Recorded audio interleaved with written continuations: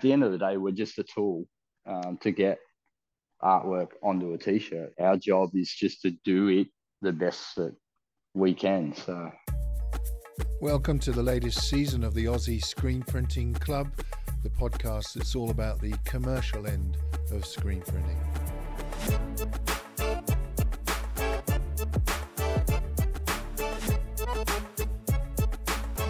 I'm Chris from Black Dog Inc. in Port Macquarie, New South Wales.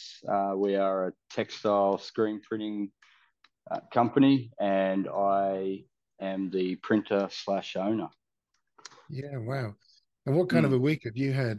This has been a big one.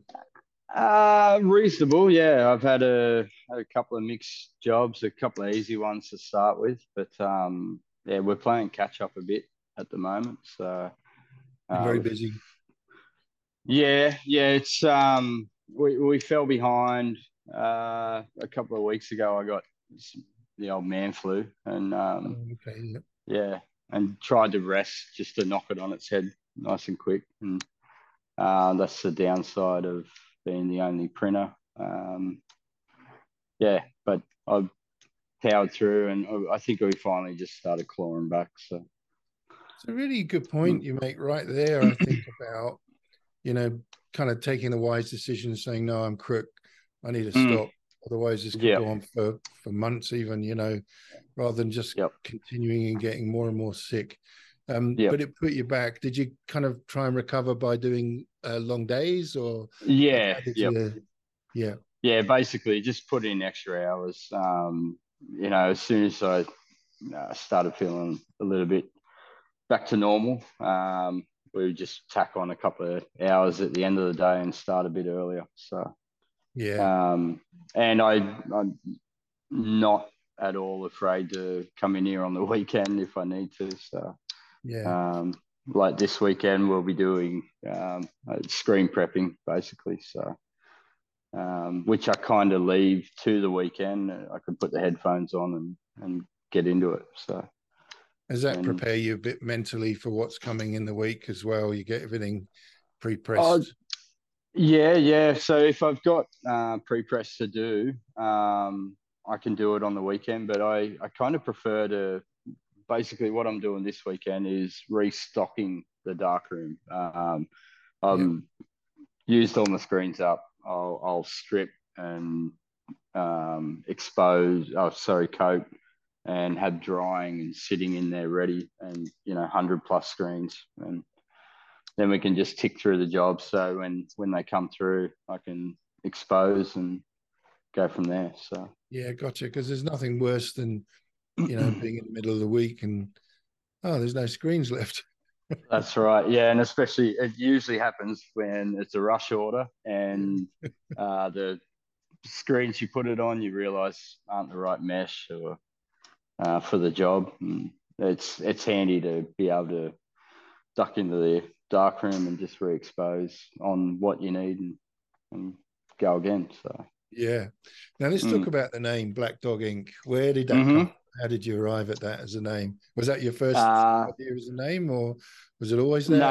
No, it wasn't. There was another name that was like a joint, my wife's name and our nicknames, and no one could pronounce it. So I think we had it for only a couple of months, and we're like, this isn't working. And I had a dog at the time, which I got shortly after I started screen printing, and so he's been with me in my my first job. He was allowed to come in there as well. So and he was our black dog. So he's the mascot in a way. Yes, he is, and he's the logo as well. So that's cool. It's a photo of him on the beach. So so that's where that comes from. And when did it all start? Like, what year did you get going? How did you get into this? What was it that sort of dropped you into screen printing? I finished school, did year 12, and didn't know what I was doing. And my mum actually got me a job where she worked at a sportswear manufacturing place. So, wow. Okay. And that's how I initially fell into screen printing. it was 98. I started there. So, Yeah, wow. um, and I was there for, I'd say 13 years, and then they sort of run dry on enough work to keep me there full time. So I then picked up some work at another local screen printer, which is more along the lines of us, t-shirts, hats, the works. Did a bit over a year there, and then actually went back and cut my teeth with dye sublimation. We got a Oh, yeah, okay. from the original business. They moved into digital, and we had a wide format printer and a big 3.5 meter flatbed press, and printed For up sport, panels and for for sports apparel. sportswear. Yeah, Yeah, yeah. yeah. So we did predominantly hockey uniforms, netball uniforms, basketball. When I first started screen printing there, we pretty much did all but I think two WNBL teams, all their suits that they Wow. wore. I would hand print every logo, sponsored names, numbers, everything Oh, on them. So okay. yeah, so we had that for a long time until trends changed, and yeah, so majority of the work was high stretch lycra, and then we moved into swimwear as well, which because of they needed chlorine resistant materials. A lot of it was poly based, and Yeah. so had to go through that as well. So. Mm. And Black Dog So it came was out of that. yeah. So basically, I stuck with them another couple of years. I think it was nearly 15 years all up.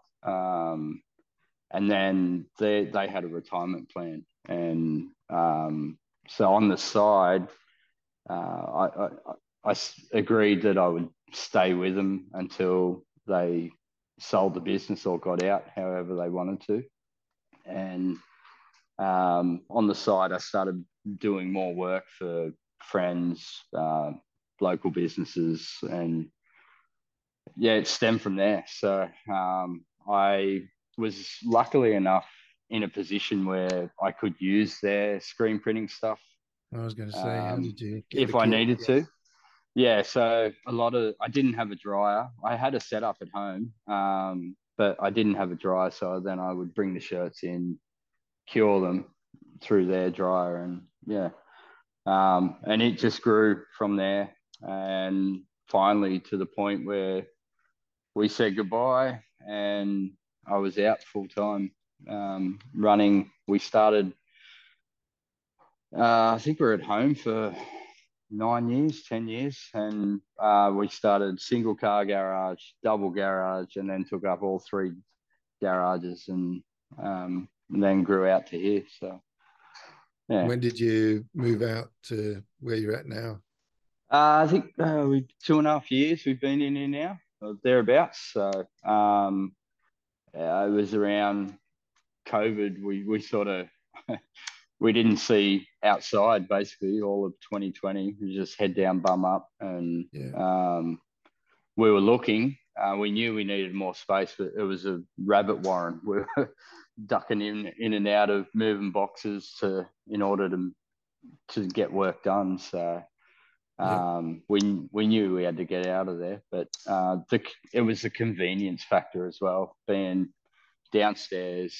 Um, we got young kids, and when they went to bed, Erin and I would duck downstairs and do another couple of hours, and yeah, so So Erin it was allowed helping us. out catching and loading and stuff, or what was she? No, she took on the role of admin and just marketing, getting orders in. I struggled with it for probably 5 or 6 years, and the family wouldn't have seen me much in that time. When you're not printing, you're clacking away on the keyboard. So Yeah.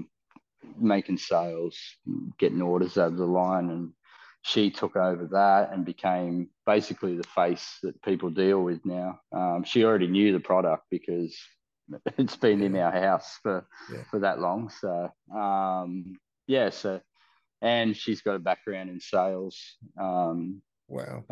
Yeah, so away we went, and that allowed me to just focus on the printing, and yeah, and went from there. Basically, we moved into here, and she has her own office. She doesn't have to now sit 2 meters away from a hot dryer like I did, so she's very happy. So Yeah. just understanding that before Erin came in and did that work, Mm. you're the printer, you're the Mm-hmm. quotes, you're the sales, you're doing the SIPs as well, or are you outsourcing that Yep. back in the day? Yeah. No, So everything. typically then, how would your day work? You'd print in the daytime, you do the quotes dinner time, like, you just work till 10 o'clock at night. Is that what it was? Yeah, even later. Yeah, it was big days. I was, I think we worked out in 2019, if you equated the amount of hours we worked almost 600 days in the year. It Anyway, was, wow. yeah, it was crazy. And that wasn't just me then, that was Erin as well. So we were both Wow. running on fumes. And so when it was just me, I would, the kids had to go to school at a certain time. So at that time, I might expose some screens and have them sitting out in the sun drying while we took the kids to school. And it was just managing time, Yeah. when you could fit what job in. Generally, printing, I really did a lot of it because you got customer traffic as well coming through the Mm, door, mm, and you stop and you'd have to sell the product, and so a lot of the day was broken up in that, so you couldn't get a big run going. So I'd print, after dinner, print 6, 7 hours straight, and yeah. Wow. go to bed and get up and go again. So, And now you got the new place. You both yep, got your kind of roles. Erin's in a set has got a door between you and what she yeah, does. yep, yep. And you find those hours are much more manageable now. To some extent, we're still, you have days where um, it's like a revolving door on the front, and if she can't see every customer at once, so if I have to stop and have a chat, and Yeah. it's yeah, we work around it. The kids are basically, they're what our life revolves around. So if they've got stuff after school, we already know what's coming up. So we know Yeah. we got, like before, we got set hours in order to get whatever jobs we can done, and then we know we have to come back. Or sometimes I'll take them home and I'll come back in here and doing a few more hours. So, Yeah. and same in the morning. I don't mind getting up early and ripping in, especially in the summer. Yeah. Get in here and before it heats up. So Yeah. Gotcha. yeah, And yeah. so So what it's, sorry, you go. I was just going to say, in terms of growth and managing hours, especially when you've got a family, I've got Mm-hmm. my family, my kids are grown up now, but obviously I've been through that stress Mm-hmm. and strain and managing timing and school runs and all of that. Um, if you continue to grow in terms of volume of work, Mm-hmm. what's next? Like, how do you, because, there are cliche, but there are only so many hours in the day. So Yeah, yeah. is it putting on another press, getting another screen printer on that? Like, how do you think it goes next? We kind of weighed up all the options. At the moment, we like the flexibility of being, if one of the kids has something on at school, a school assembly, we shut the doors and we Yeah. go Okay. and do family stuff. People are pretty understanding. The ones that aren't, usually the ones that are just trying to get the cheapest price anyway. Yeah. So Right. Yeah. Got it. we had a printer working with us for, I think, a bit over 6 months, and it was great. I was loving it. I had a day. I get migraines, and there was a couple of days there where I'd have to take off, and he just kept it going, which was unreal. But it presents its own problems as well. Yeah. People management. So, and I've been on my own for so long. Even at my first job, I was the print department. I was in a bay that was separate from everyone else. So I managed all the embellishment, dealt with, uh, the cutters, and the bosses, and that was basically it. I had to manage my own area and sit in on meetings, and so I've never had to train anyone. So that was a learning curve in itself. Um, and it was good. It got me to think about the process. A lot of it's up here, and it's all automatic now. So it was verbalizing that actually helped me as well. To even work out, that doesn't quite work. Now saying it out loud, there's got to be a better way. So, I mean, there's pros and cons. At the moment, we're happy with how we are. The turnaround times can blow out a little bit, but we've been so lucky that the customers, I guess, we attract are accepting of that. So they understand it a bit more. You mentioned, you kind of hinted about that thing that we all experience of, the customers that often complain are the ones that, want the cheapest price on things. But you managing that by controlling your pricing, getting that quality, which I've seen on your sites, by the way. I mean, lots of beautiful simulated process work. It's glorious. But, which takes you into a different level and usually a different quantity per print job, which, generally helps. So you're trying to manage that in terms of how you regulate your price to get those other types of customers out the road? We have more so in the last, I'd say, 6 months. Obviously, the price of everything's gone up, so we had to relook at our pricing. But it came from a customer in far north Queensland.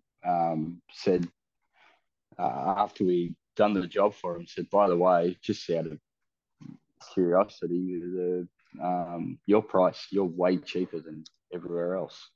And we're like, yeah, okay. So, and it's not what we are about. I was never, I don't want to be the dearest, but I want to, the price reflects the quality of product that we put out. And that's how I was trained in my first job. We were an elite sportswear manufacturer in Australia that, made the Olympic uniforms for 3 years at the 3 Olympics that I worked there. So I got that embedded in me that, it's quality. The price should reflect the quality. We discovered ours wasn't in comparison, and we amended that, and it did weed out a lot of them, the tire kickers. So, which was good. Did you find that hard to do because you knew you were losing customers, or was it? It hurt because I tried to help everyone. That was a part of my mission statement. Basically, I wanted anyone to come through the door and be able to access good printing, basically. So I had no minimums at the start, and then I realized that was, that hurts. The amount of time pre-press is where you start hemorrhaging money. So especially when you start getting into the sim process. So we still and you will always get customers. Everyone that comes through the door, 90% of them wouldn't understand the process, the amount of time that goes through. So we basically we learned to say no, So we upped our minimums for sim process, and that helped with. We didn't have to drastically increase the prices, but still we're able to offer it to people as long as they could up their minimum quantities. And it's a case of you scratch our back, we'll scratch yours. So make it a. Sorry, you go. I was going to say make it attainable for as many possible and many people as possible. So yeah, that's a good sort of noble cause. I feel like regulating it on price, but on minimums is the key.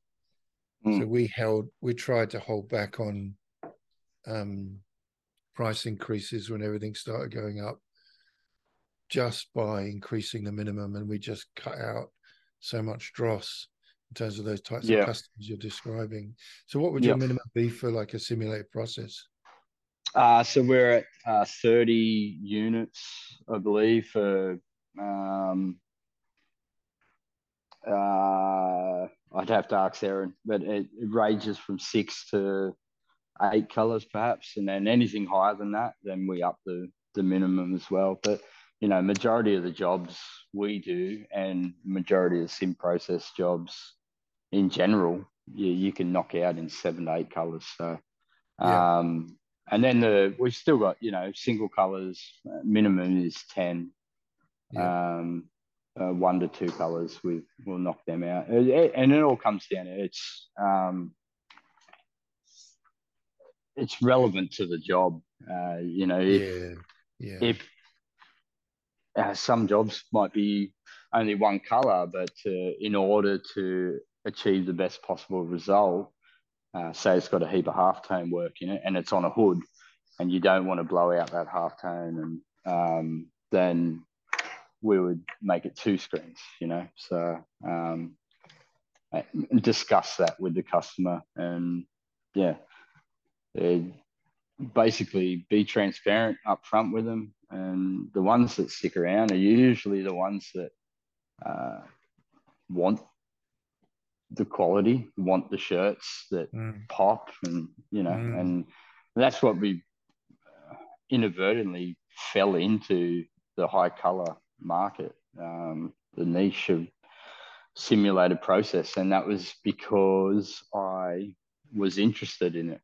I enjoyed separating it, or attempting to separate it initially. So so I learned a lot working closely with a good friend of ours who's an artist, and he could see, he would give me art and I'd see how far I could go with it, and slowly raise the bar more and more each time, to the point where now I'm confident enough that I can get it pretty close and minimize colors for the customer. So it's a balancing it. You're separating in you're doing it manually, so to speak, in Photoshop, or and you're spinning it out to, what rip are you using?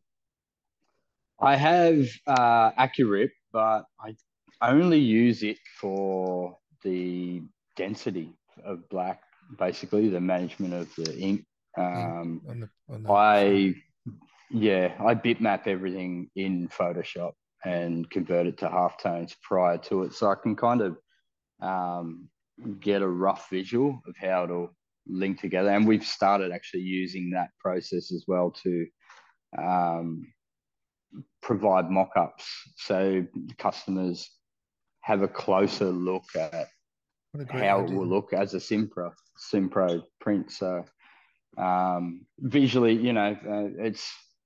it works, but it's still on a monitor, and 90% of the time they're looking at it on their phone. So right. So can't see the halftone anyway. No. I think that's a good idea though, because often we get sim process and someone will provide a beautiful piece of artwork that's been really well designed. It's got fantastic halftones in terms of merging from one color to another, and they expect the t-shirt, you know, the colors have got to be right, no question, it's got to pop, but they expect the kind of finish to be something almost like a transfer, right? Like a super. Exactly. They're kind of thinking that in their head rather than something that's actually artistically, in my view, much more beautiful, partly because of the way it's put together.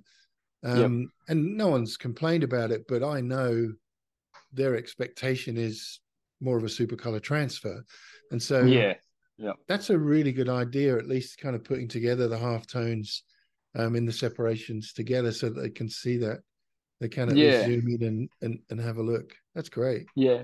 I mean, it's a little bit more, it's an extra process, but I think it's peace of mind for us for that particular reason.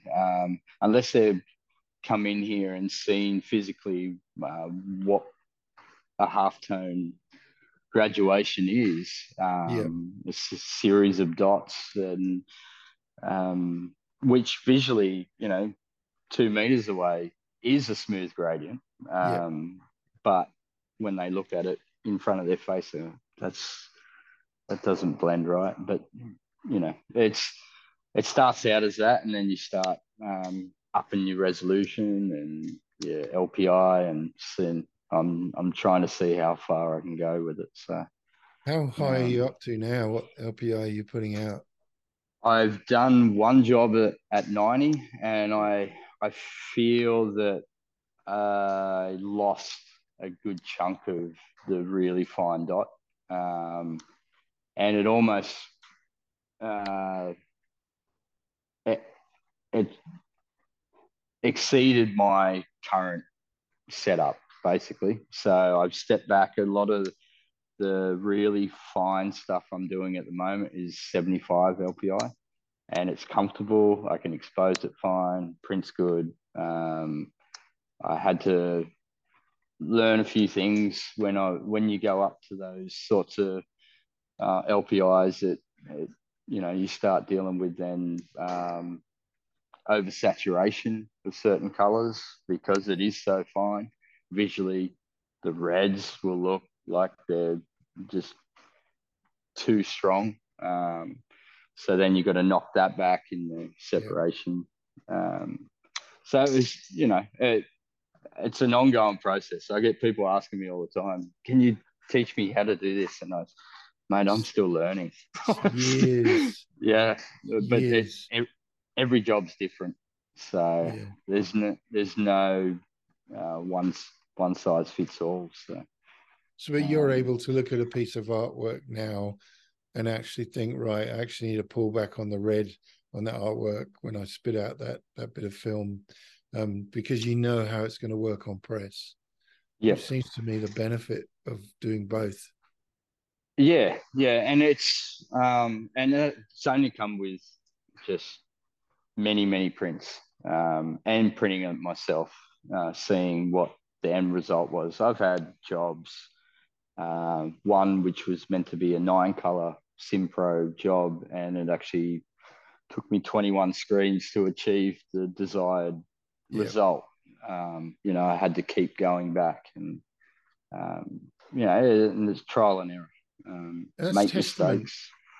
Testament to your concept of quality, though, isn't it? Like I know that on a manual press, especially, there's a certain amount of adjustment that you can make in terms of the hits and whether you are going to flash between those colors and how much ink you're allowing to build up and so on.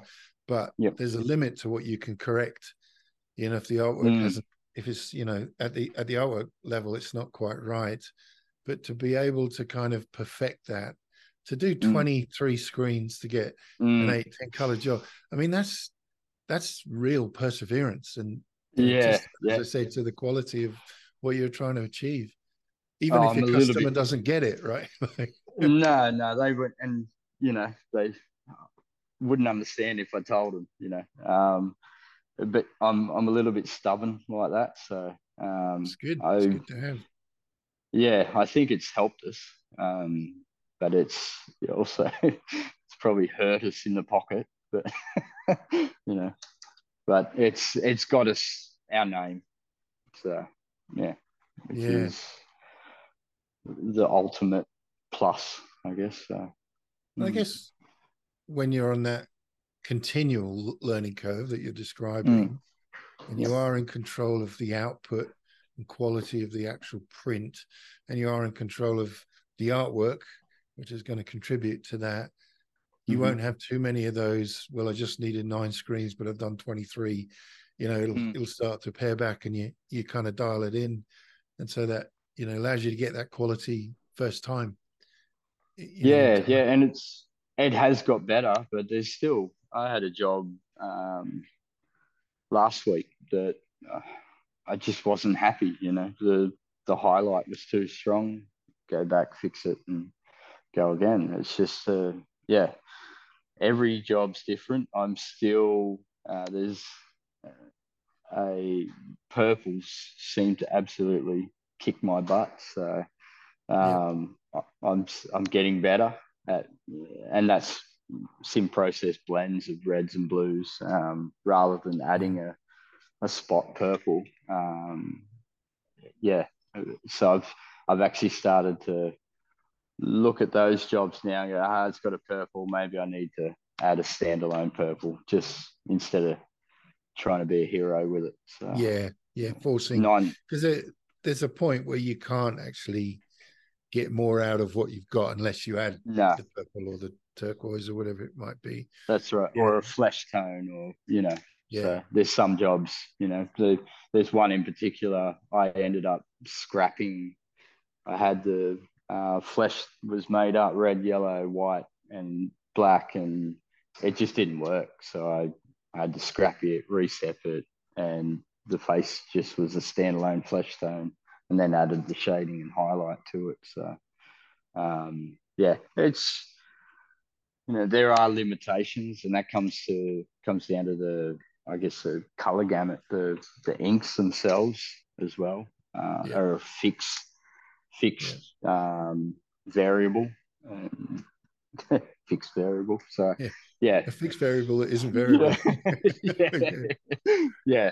So but it's every job's different. That's the first thing we say to customers that come in: let us see your artwork.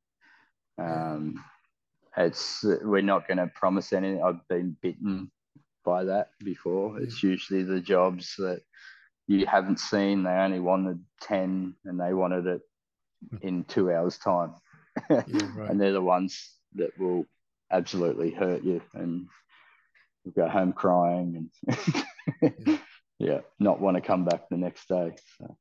I saw obviously a lot of sim process on your Insta page, but there was one, I think it might have been a tattoo artist, had the word hope on it with this gold border, and it was a lady, looked like an oil painting. It's kind of side shot. She had a hood on, I think, from memory. That was a beautiful print. That was it was really nice. I was super proud of that one. I couldn't wait to print it. Like, you when you expose the screens, you always you get that you can see if it's going to be a good job, a good sim process job, because the tones in it are just spot on. And as soon as I exposed the underbase, I knew it was going to be a fun one to get on press. And it's actually for a upcoming clothing brand. So okay, not a tattoo parlor at all. No, and it was it was a good one. It was, and surprisingly, it had 2 spot colors, and then it was only red, yellow, black, and white. So, really? Wow. Yeah, and we've done one other that was like that. Realism. It was actually an airbrush painting that a lady had done a tattoo artist had done on canvas, and it was the same. It was only using minimal colors, and it's crazy. It blows my mind sometimes that you can achieve that just by a couple of shades. So was that a 75 LPI example? That one was, yeah. So what kind of mesh count would you use for that? So most of that was 120 mesh, and I do my underbases on through 100T. And highlight white depends on how fine. Will either be 120 or I've even got 140s that I've used before. So yeah. I tend to thin down my highlight white as well. So pushing through at 140s, no dramas. So, And you mentioned inks, other than mm. Pantones being a fixed variable, as you said. What brand Yeah, of yep. ink are you using? Are we talking water-based here, or are you plastisol, or what are you running? Sim process, I use Plastisol. I haven't dared try water based yet. I do want to. I just don't know if I can keep the screens open at that Open. sort of Yeah. for long enough. So I'm using Rutland for the Yep. Plastisol, and any water based stuff. I've just started using Magna, which I'm really happy with at the moment. Yeah. Okay. Yeah, it's a good all round ink, and the finish is beautiful. I'm battling at the moment with color matching compared to with Plastisol, but Yeah. we'll get there eventually. Yeah. Yeah. Yeah. We don't print anything with water base here. We just can't. You've got the benefit of being in a humid climate. We just don't have that here. Yeah, it still gets pretty dry. I was Does it? still having issues. Yeah, especially in our shed. We've just actually closed in the skylights. We had a big storm rip through here, and we had skylights in, and everything was good. It got a bit hot in the middle of the day, but hail went through just the Oh, skylights, so they replaced them. But I don't know whether it had any UV protection or what. And I was getting sunburnt, and oh, really? yeah, and I was worried about shirts fading from sitting in the sunlight all day. So Yeah. and it was just like an oven in here. So water-based ink was just I, it's a combination of heat and obviously low humidity. Mm, Will dry it up just like that. So mm. I was battling pretty hard, and now that it's closed over. I mean, in the winter, I thought, oh yeah, we'd be good, but it's actually drier in here. I've got um, gauges set up everywhere Mm. to monitor how it is, and there's some days where I wouldn't even go near it. I just we're down to 20%. No Oh, way. As right. soon Yeah, as yeah, yeah, you know, and the other issues, standalone printer. If someone comes through and they want to talk about a print, I can't really leave it sitting there. So, yeah. um, so any Simpro stuff is still Plastisol, but yeah, I'm enjoying. I'm stubborn. I like the challenge. So as soon as I tried it, there was a few days where I walked away. Just what am I doing? Just stick with what's easy. Yeah. But then I'd come back and try again. So Yeah, and yeah, I like that yeah, spirit. That's good. yeah. Um, So, and so do you ever kind of get to the point with doing all these sim process where, a two-color job comes in or a one-color job comes in and you go, oh yeah, I yeah, like yeah. I do. I like the sound of that. I I do, but funnily enough, it's those two color, one color, oh, sorry, two, three color jobs, but registration. They're the ones that do my head in more than a nine color sim process. So, um, the artwork, I don't know whether it's because it's straightforward and I don't know. They're the ones that give me the little teething issues. So, Yeah, okay. um, Interesting. yeah, Yeah. yeah. My wife jokes about it. You can do the hard ones, The but really when hard an stuff. easy one comes through, you always pull your hair out. So, Okay, but that's amazing. yeah, no, yeah. I do have days. I often there's times when I look at the shelves and there's nothing but sim process, and I'll go hunting and looking for a one color job just Yeah. to have a bit of a break. So yeah, it is what it is. We often joke that we've created a bit of a monster, but it's fun. It's a It means worthwhile one. yeah, and it's always dynamic. the artwork that comes through here, like some of the talent that we've seen is flooring. So Yeah, that's nice. to get a chance to print that is amazing. So really enjoy it. And your market now, what are we Mm. talking about? You mentioned clothing brands. Is that typically what you print for, or are there bands or anything else? It's a full mix. Our market is just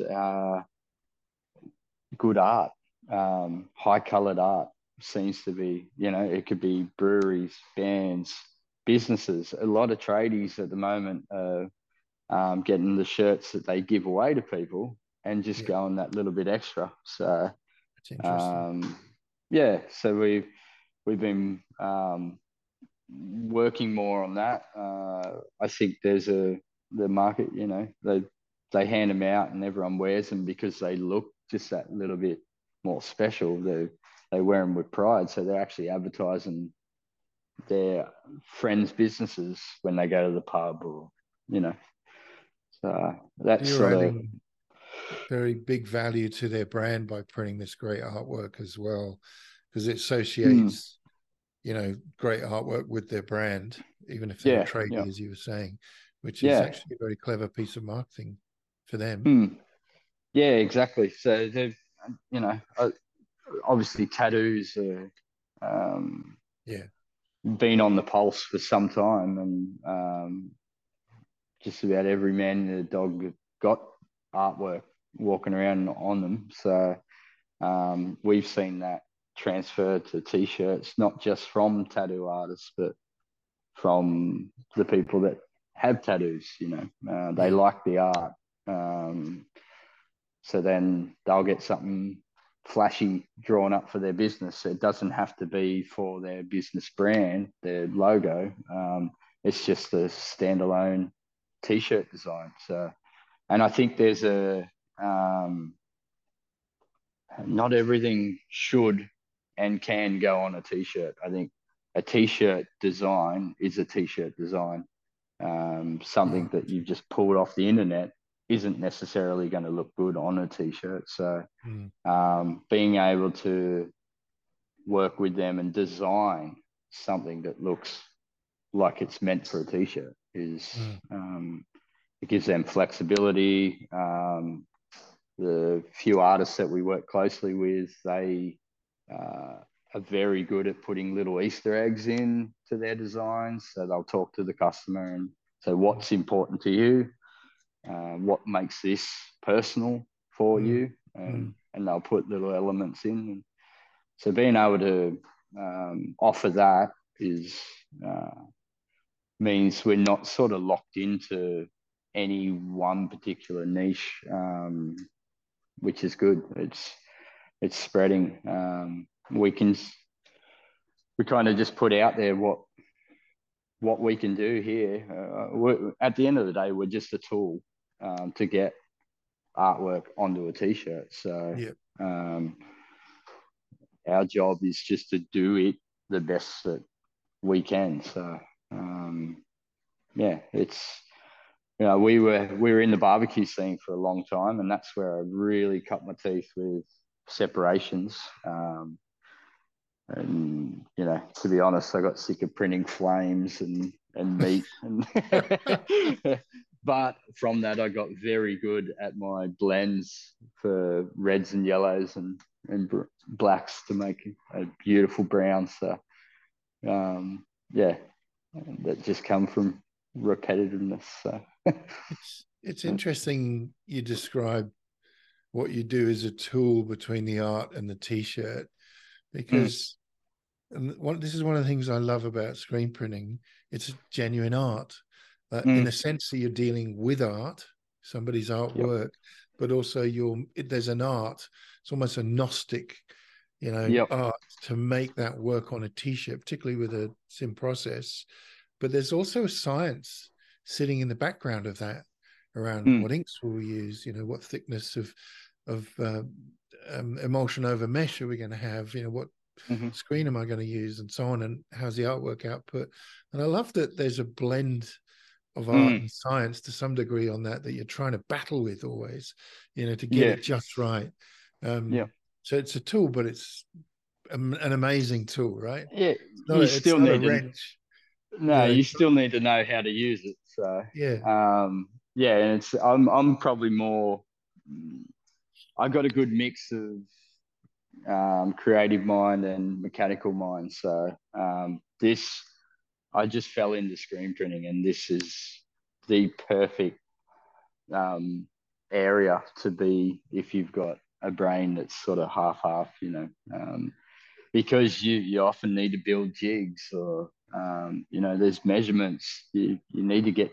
If you don't get them right, if you don't set your press up right, then you can't get that creative side to happen as well. So, so speaking it's. of presses, is that an M&R I can see behind you? The chameleon. Yeah.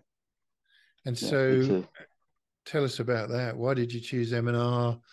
What do you think is great about it? Like, obviously it's a top brand without a doubt. Yep. So I was going for colors. I had an old BNW International, and it was only a 6 color. And I was getting to the point where I'd have to, double hit the white, never have a highlight white, discard the black and let the shirt color come through, drop this color out. Gotcha. I was in need of more colors with our SimPro work.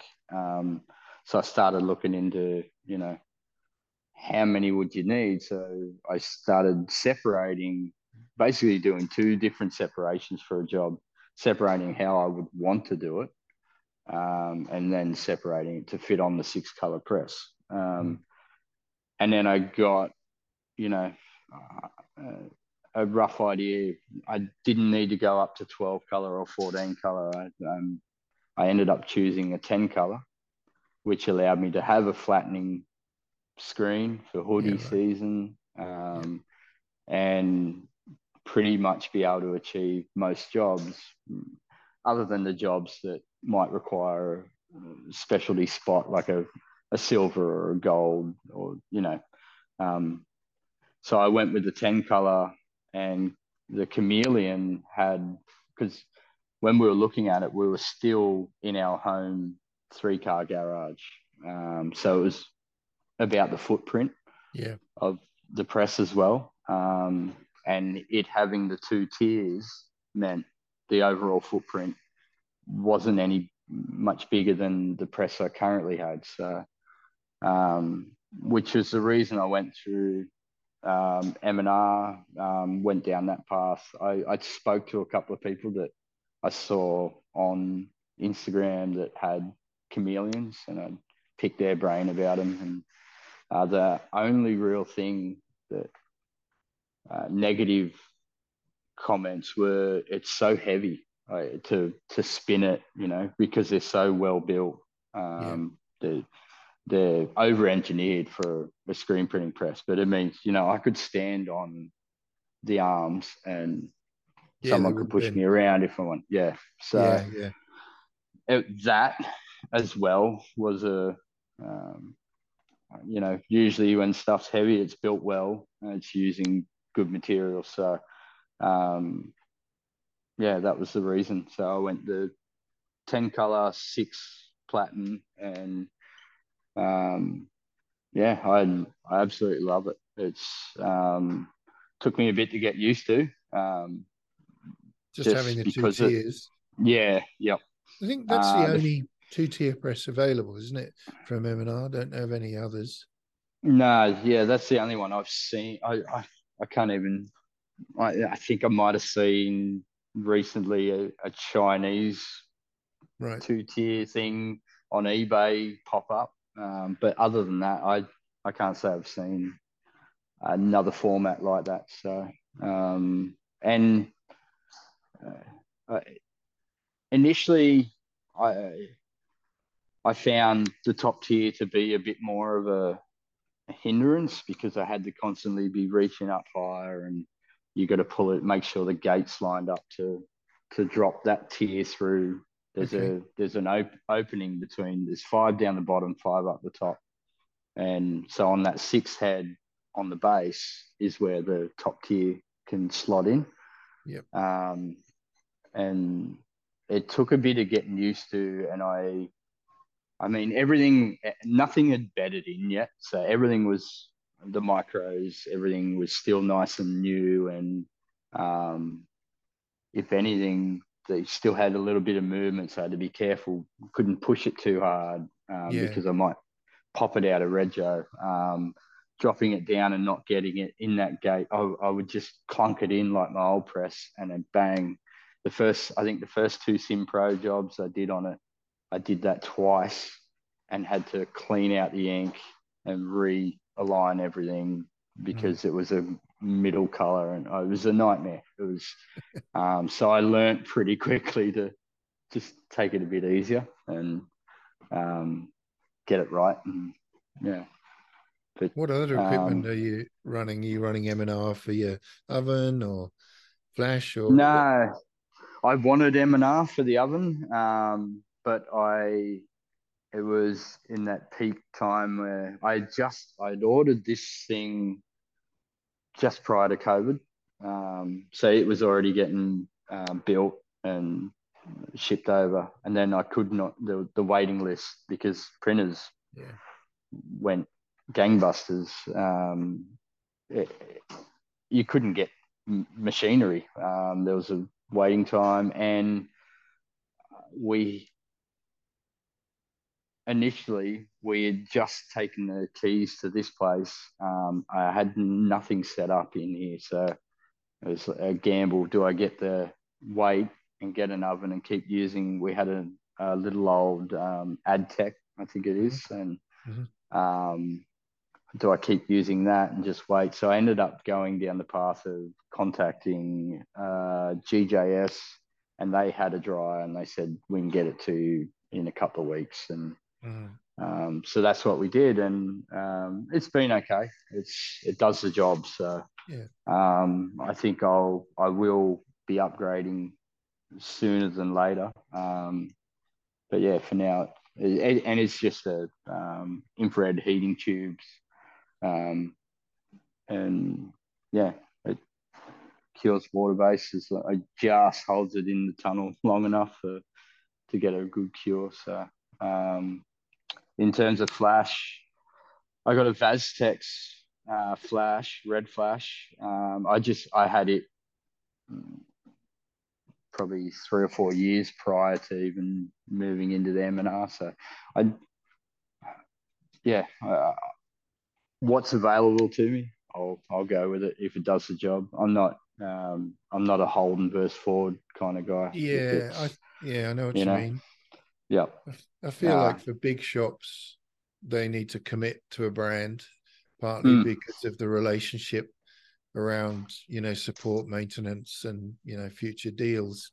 I like the idea of best of breed, finding out what really works well in your particular setup. Is that Vaztex splash the one that kind of spins around? There's it one can. Yeah.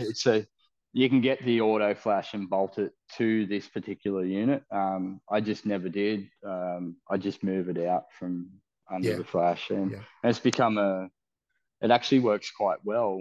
I've now got some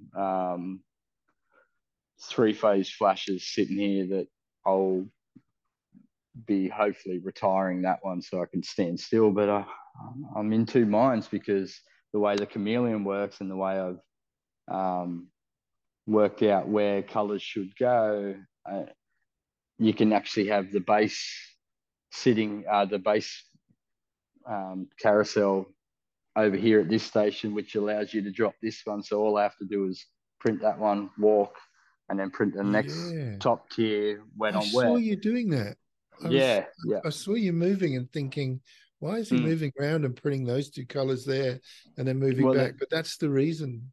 Yeah, so it saves time doing that rather than trying to lean over and line up that top tier line again, because it's just the way it's set up. It actually, if I'm on that station there, the top tier can drop in there. So on 5, I can use 6, 7, 8, 9, 10, and yeah. So Oh, it works. with that technical Mm. question, one of those Gnostic secret, black Mm. art type things. Simulated process, let's say 8 color with the underbase. Mm-hmm. Would you generally, apart from the underbase, obviously not flash the top colors, or would you see how it's working and then think, well, I need to flash after this color here? Or, I mean, how would you Yeah, do that generally? Or is it just different for every job? yeah. Order by order, I approach it. I will test, so I'll do a couple of test prints at the start. Number of reasons to get the ink flowing, because Yeah, you align all the screens. You need that ink to be pushing through and to give you a better representation of what that print will look like yeah, after it sort of settles in. But generally, I will flash underbase and I'll flash the red. I just understand. find I don't know how other print shops do it, but I step on the red with the yellow, and that gives me my orange hues in between better than if I used to do red on the yellow, and I just found it harsher, especially after the ink sort of gets to where it wants to be, and you just get oversaturation. And now that could have been from bad printing, but I find now there is natural dot gain, and it's hard on a manual to do every print as close as possible. So Yeah, there's human error there. So the stepping on the red with the yellow, I would then get those orange hues better. So I'd always flash the red, and then it depends. It depends on how big the area of ink is, yeah, as of to what course. colors go in what order. And I've been trying to do more wet on wet.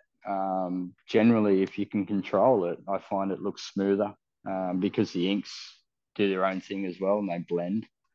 Um, some jobs it doesn't work though. Some jobs it looks messy. So go back to flashing after this color, and Yeah, it's case by case.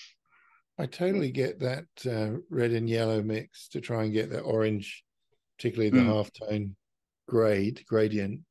yep. I also find the red Rutland a very sticky ink. Mm-hmm. Feels kind of oily, more oily Yeah. than the other. You know what I mean by that? Obviously, it's Yeah, not oily, definitely. but it's a Yep. funny ink. And yeah, laying it down, flashing it, and putting the yellow on the top seems to work much better. One of Yeah. the gifts that you have though, running a manual, is Mm. that you can just make that decision to change on press. Mm-hmm. Whereas Yeah. if you've set everything up in the auto and Yeah. you've got that round the wrong way, you've either got to reset those ones, Yep. switch those screens out, which of course nobody wants to do, or you run it Mm. in cycle mode, where it's doing several passes just to get it the way you want it, which slows everything down dramatically. Yep. But you can just say, oh, well, I'm going to run that screen after this one, and you just call it, manually when it comes round.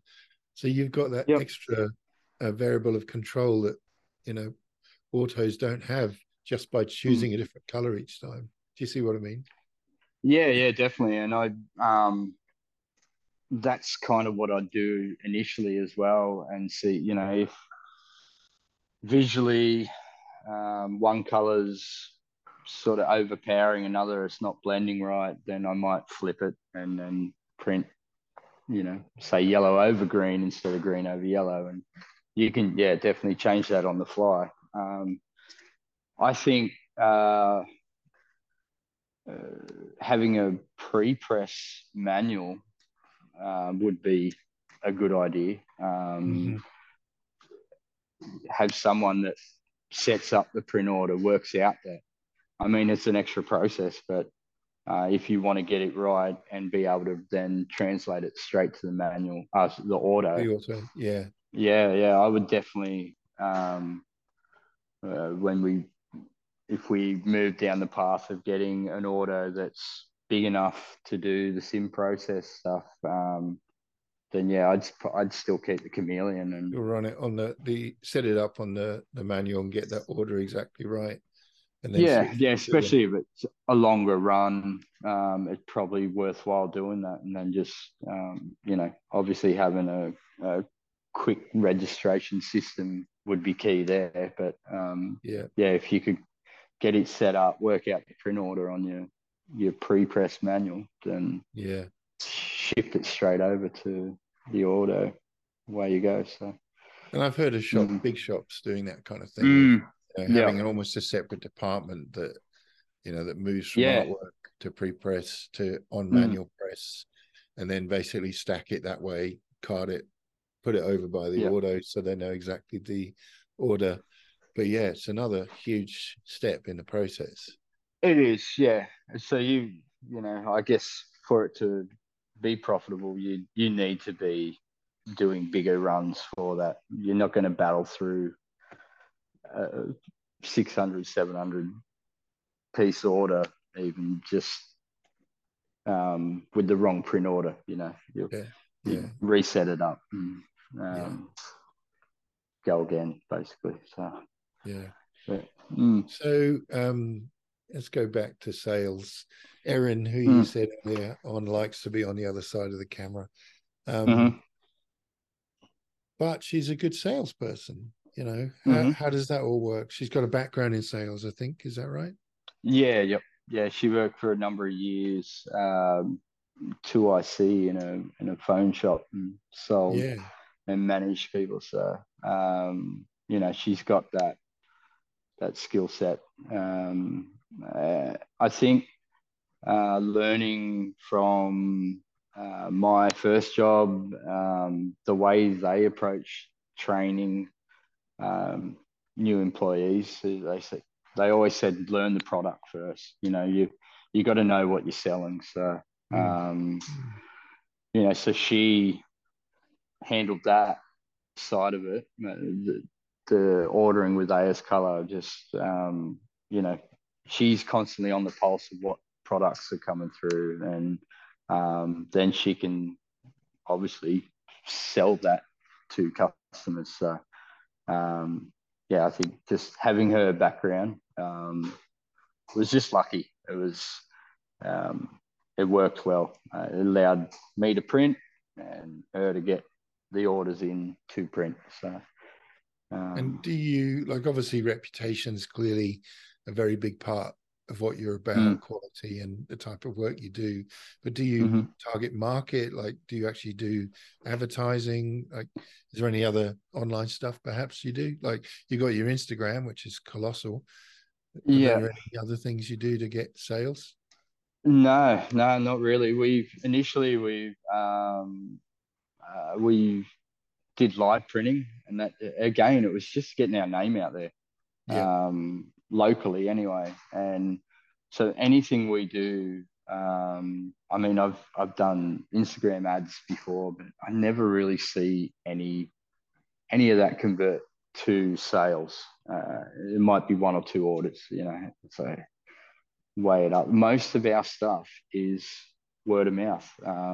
yeah, Someone gets a shirt, whether it might be something we print for an artist, they have a pre-sale, they go out, people see the printing and then go, oh, I'm going to get my shirts done through you. So we did a lot of live printing at the start. We did custom tagging and put our own information in as a bit of a guerrilla marketing tactic. yeah, So yeah, it was always there and people could look and read and go, oh, Black Dog Ink printed it. All right. And yeah. check them out. And then it would link us to our website and our socials. So other than that, well, because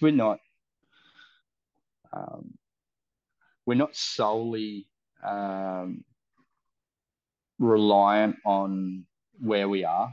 A lot of our sales is all over the country. Yeah. Um, So we don't have to market locally. We don't have to put an ad in the paper or anything like that. We still get people because now we have a shop front, and we're not at home anymore. Yeah. People drive past, see the door up, and go, "Ah, I didn't even know how long you've been here. Didn't even know you No, existed." that's And we're like, true. Yeah. we've been printing for 10, 12 years. Black Dog's been around, so yes, it's um, that in itself locally. I don't know. We're busy. We're constantly busy. We're reactive, not proactive. So I mean, I'd like to get out there and push more to our niche that we want to print. The high color work. Obviously, we've got DTF is on the scene now, and it's here, Yeah. and every shop is offering it. And I mean, it's a useful tool for the small runs, but um, you know, poor man buys twice, don't they? So we'll start seeing customers soon enough, I think, when Have they you been doing realise. any DTF at all? Only, see, we use it. It's very useful for us for those jobs that we set up 9 screens, do sim process, and then they say, oh, I want a couple for my kids. Um, they're size 6. Well, you've just ordered an oversized back print. I'm not setting up 9 screens again unless you want to pay for it. And so, yeah, DTF definitely. We say, yeah, we can do it. It'll look a bit different. And I've actually set 2 jobs up, got the DTF transfer and the screen print, and I'll stick with screen printing. So. Yeah, I know what you mean. Yeah. mm, I don't, um, but people are going on about it everywhere, of course. It's not a new technology at all, but it's no, suddenly stepped no. up at a different level. I guess certain companies have got more exposure. Mm, Um, and I did hear someone, I think it was Andy Rudman on the Shirt Show, maybe, mm, talking about pressing it in a different way to produce a kind of rougher texture, mm, um, which makes it less shiny and less more like a transfer. And I yep. tried that. Like we occasionally do it. Again, same kind of deal. Excuse me, where our customer might want 20 and it's a full color job, and we'd normally point them somewhere else, but there may be a customer we want to try and develop a Mm, relationship with, and we'll offer that as an option, but with a lot of caveats in terms of explaining what is different about it. yep. But so we occasionally do it, and I've started trying to press. I don't usually do it, but just to try these different techniques out, and I've Mm, got a way of producing more of a kind of dimple piqued type print, but it okay. still looks like a DTF. Doesn't Yeah. compare well with it, and so it frightens me a little bit because there's going to be a whole load of people that set up and just do that, and they Mm, might even call themselves screen printers. Um, yeah. so Yep. I feel like there's a place to continue to educate the market. Yep. We occasionally print for bands, and a lot of them like good simulated process, but don't. Our minimum for simulated process would be 75, Okay. and but they don't want 75. And we say, well, maybe there's this thing called DTF. Oh no, I Mm, don't want that. You know what I mean? There are people that do know, that are yeah, educated definitely. in this, and say, no, it's got to be a screen print, which I think Mm, is really good because we yep. know that there are people that get it and understand the difference. But I feel like there's a need to educate others as well as we go along to that. Yeah. Yeah, I've been told, it has been around a while, but it's in its infancy in terms of how many people are getting it now. Mm. It's out there. It hasn't been out there long enough that all these people have seen the results of how many washes they get out of a garment, the overall feel of it. It's a slab on the back of a shirt. that doesn't breathe whatsoever. So, that's right. um, I, it is. I think it'll come around. But yeah, for now, we do our bit and tell people that come through the door. We're not holding up signs that say no DTF. Like, it is a useful tool for certain things. We use it on hats. We love it for hats. So hats you don't wash every Yeah, day. So yeah. and it doesn't matter if there's a slab on the front, because usually it's form fitted and all the rest of it. But yeah, soon enough um, it'll come back around. People will realise that the quality. I mean, it's hard at the moment because everything is getting dearer. We're watching these people either jump ship to someone that offers only DTF Mm, because they're saving dollars on setups or mm, whatever, but then they're not getting a product that will outlive the life of the t-shirt, mm, and be vibrant and have mm. depth, and be nicer to wear.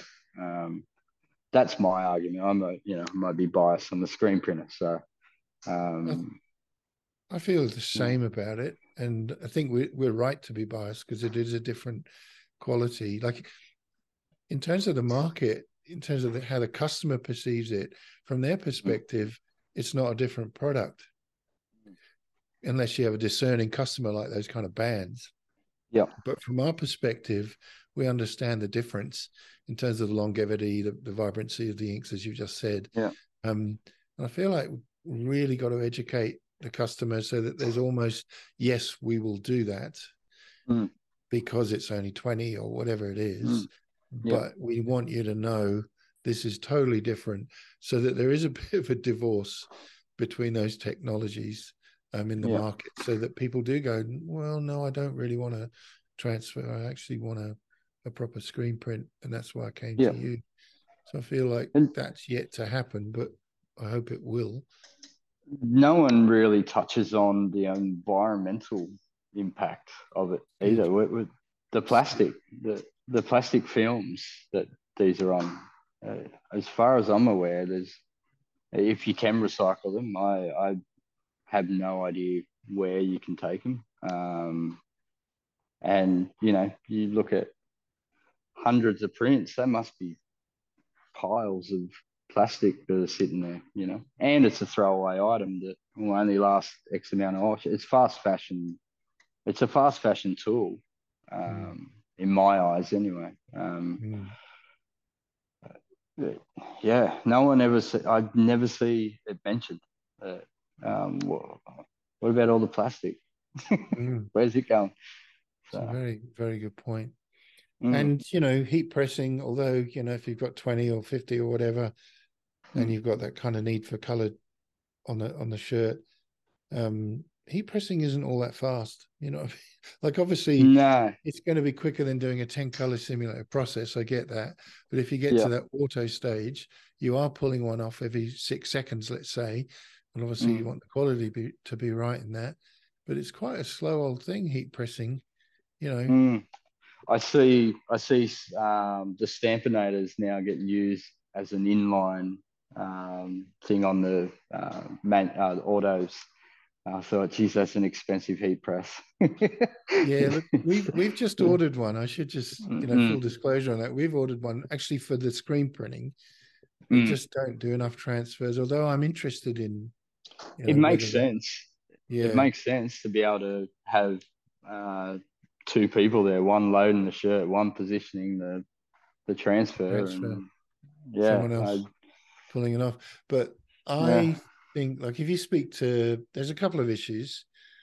So, one is the cost of the unit. You're losing an entire print head to mm, put it in.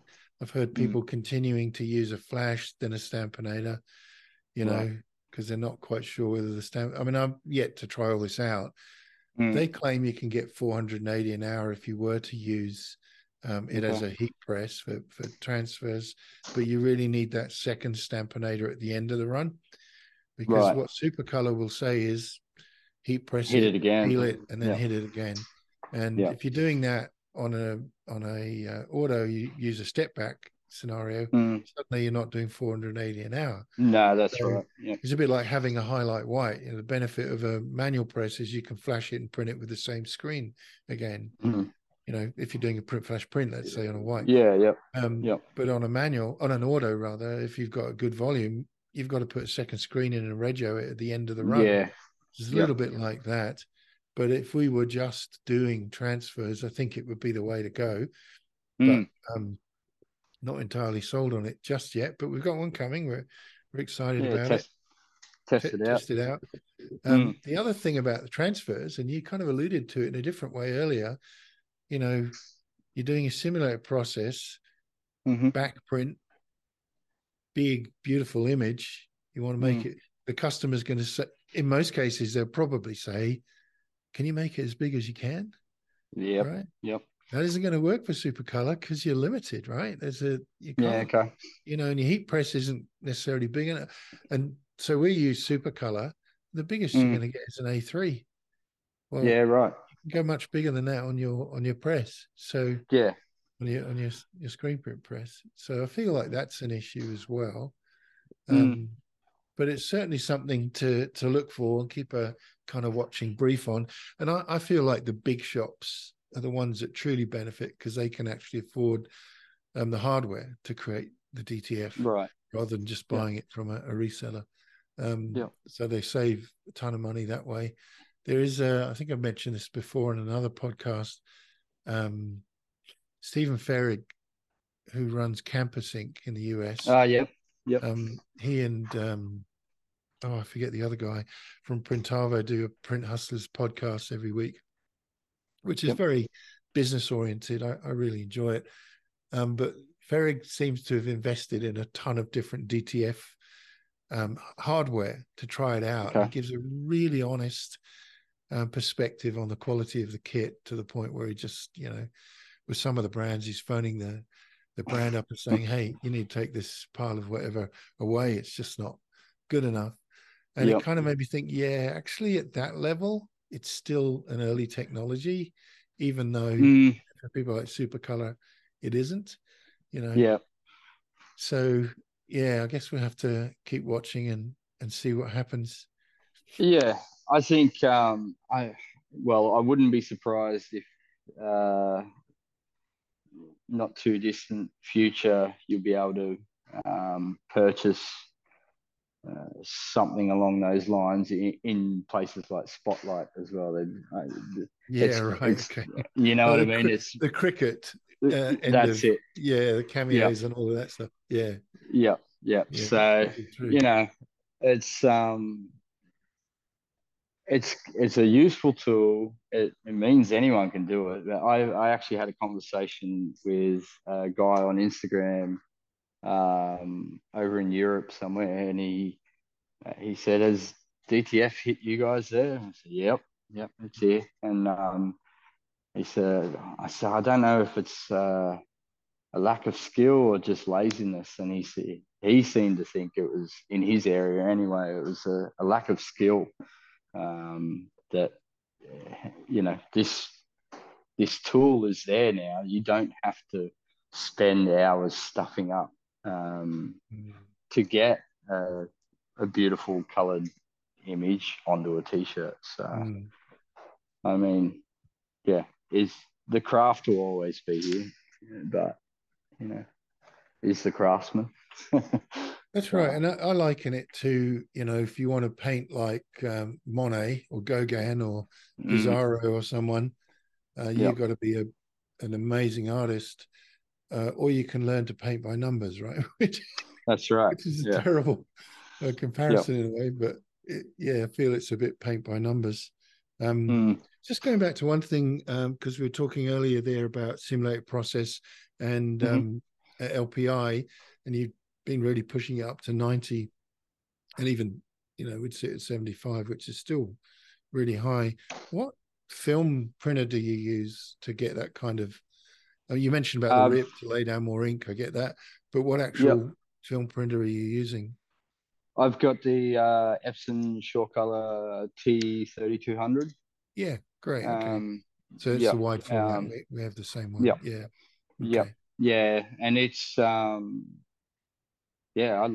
I love it. I went from just for so many years. I had initially the Epson 1410 or whatever Yep. it was, and it worked that well that I would just buy another one of them for $200 and go again. And I always had one spare sitting there, Yep.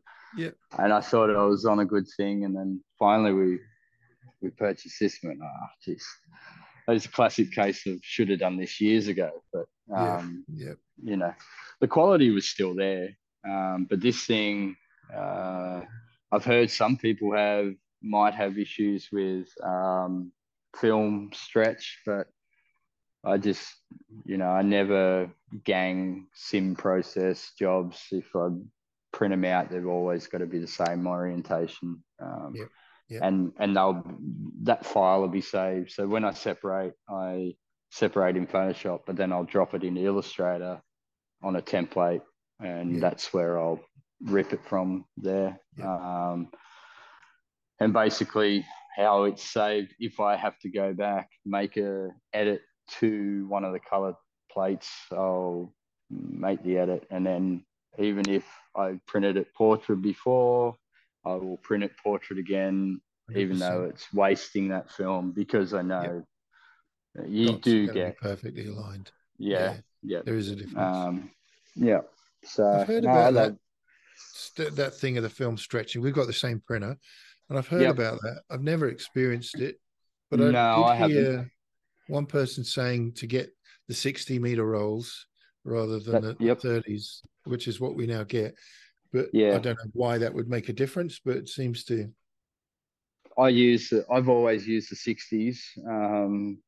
I don't know. I guess uh, I've heard that the start of the roll could have more stretch. Like, say, if I did do that scenario and had to go back and reprint something, but I didn't have reprint it until a week or two later, and there's been 10 meters gone off the roll, and there's less weight in the roll.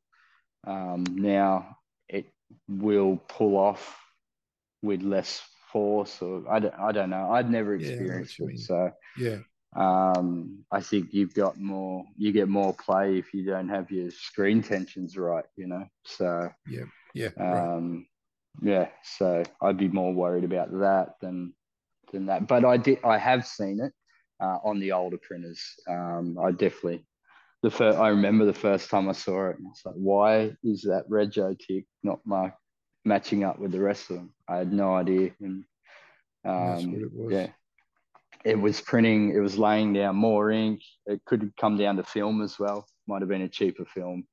I don't know that it acts exactly the same as paper, where more saturation causes it to warp or what. I don't Mm. know. So temperature. Like my time with dye sublimation on a wide format printer has opened how many painful variables there can be when printing onto roll media. So, yeah, I don't doubt there's, even with PVC film, it still have its issues here and there. So, Yeah, okay. And you're using an all black system, all black ink I'm in that. not. No, I'm not. No, I don't know why.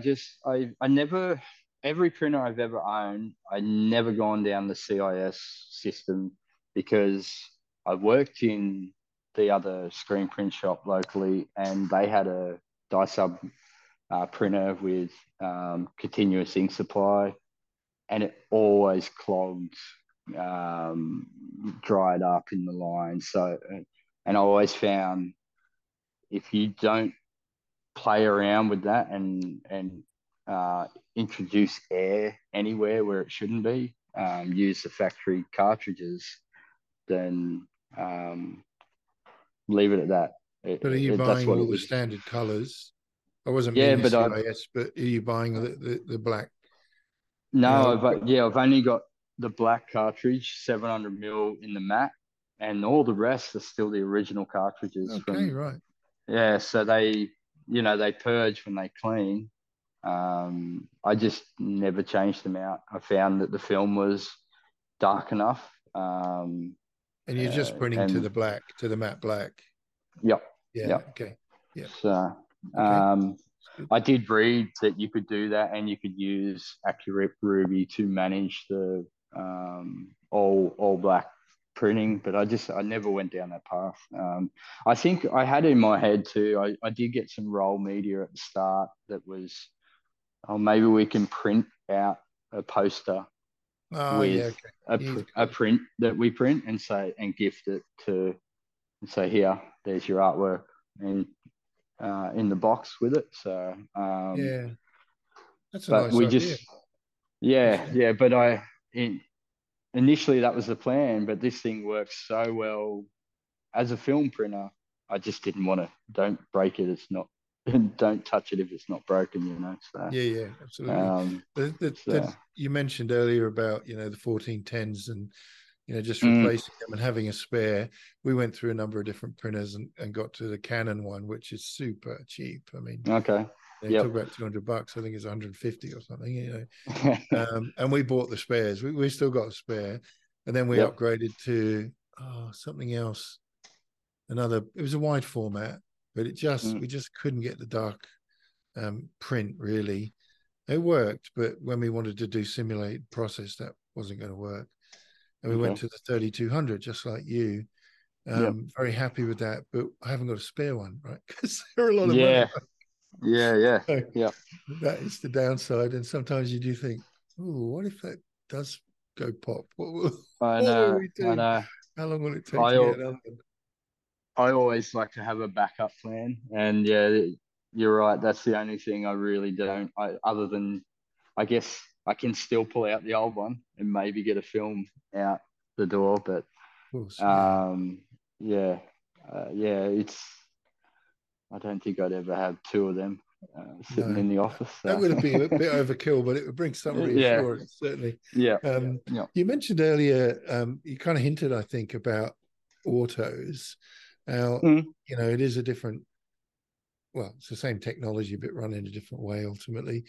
And also just in tandem with this question, you also were saying about, you kind of like the way it is in terms of you and your wife. You did have this other guy, person printing, but, yep. might be easier just to kind of stay at that number of employees.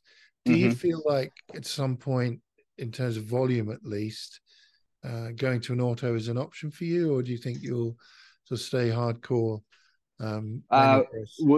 We have one. We Oh, you have a have one. little. Okay. Yeah, yeah. It's a Chinese build. It's a little four color, and it's a 10 platinum, and I can Wow. run easy jobs all day. So it's great for that. That's a But good model. I like that. yeah, yeah. So and again, I just looked at space. It's the same size as the Chameleon. Um, Wow. yeah, Okay. yes. And in terms of power, it's only single phase. What? This is getting Yeah, better by the moment. yeah. So it's for what it does. Like he'd come up, it was at another print shop, and we were able to go and have a look, and we talked about it, and he said if you're mechanically minded, this stuff's a base auto, and you can do things to it. And I was like, that's me. I like to MacGyver stuff. So, Yeah. so I did. We said, oh, for the price, we'll get it in and learn on an auto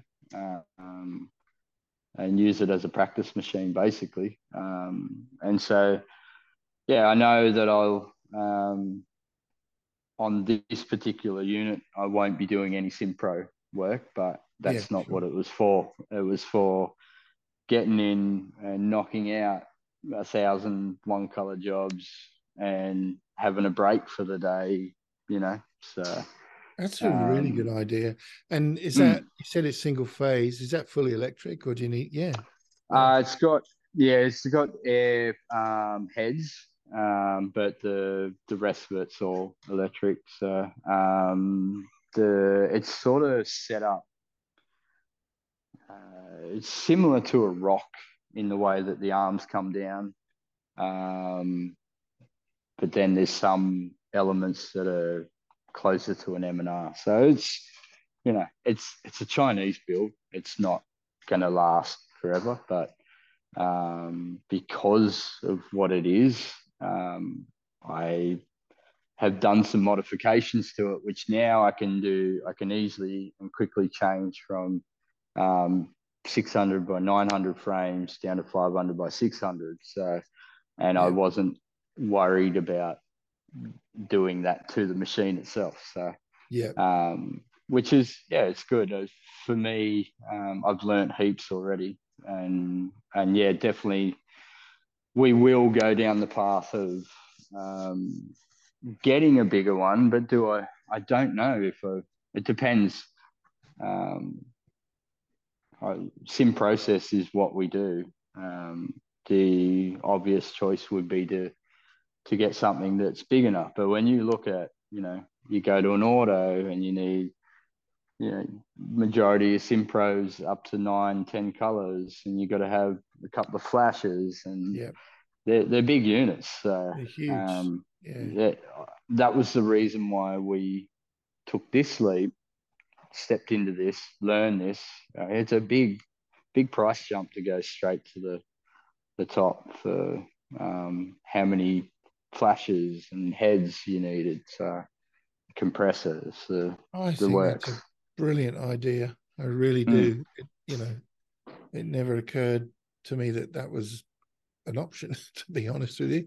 It's a genius idea. I've done the what most printers usually do and buy a cheap Chinese manual.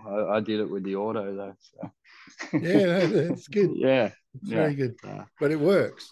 It does. Chinese manual.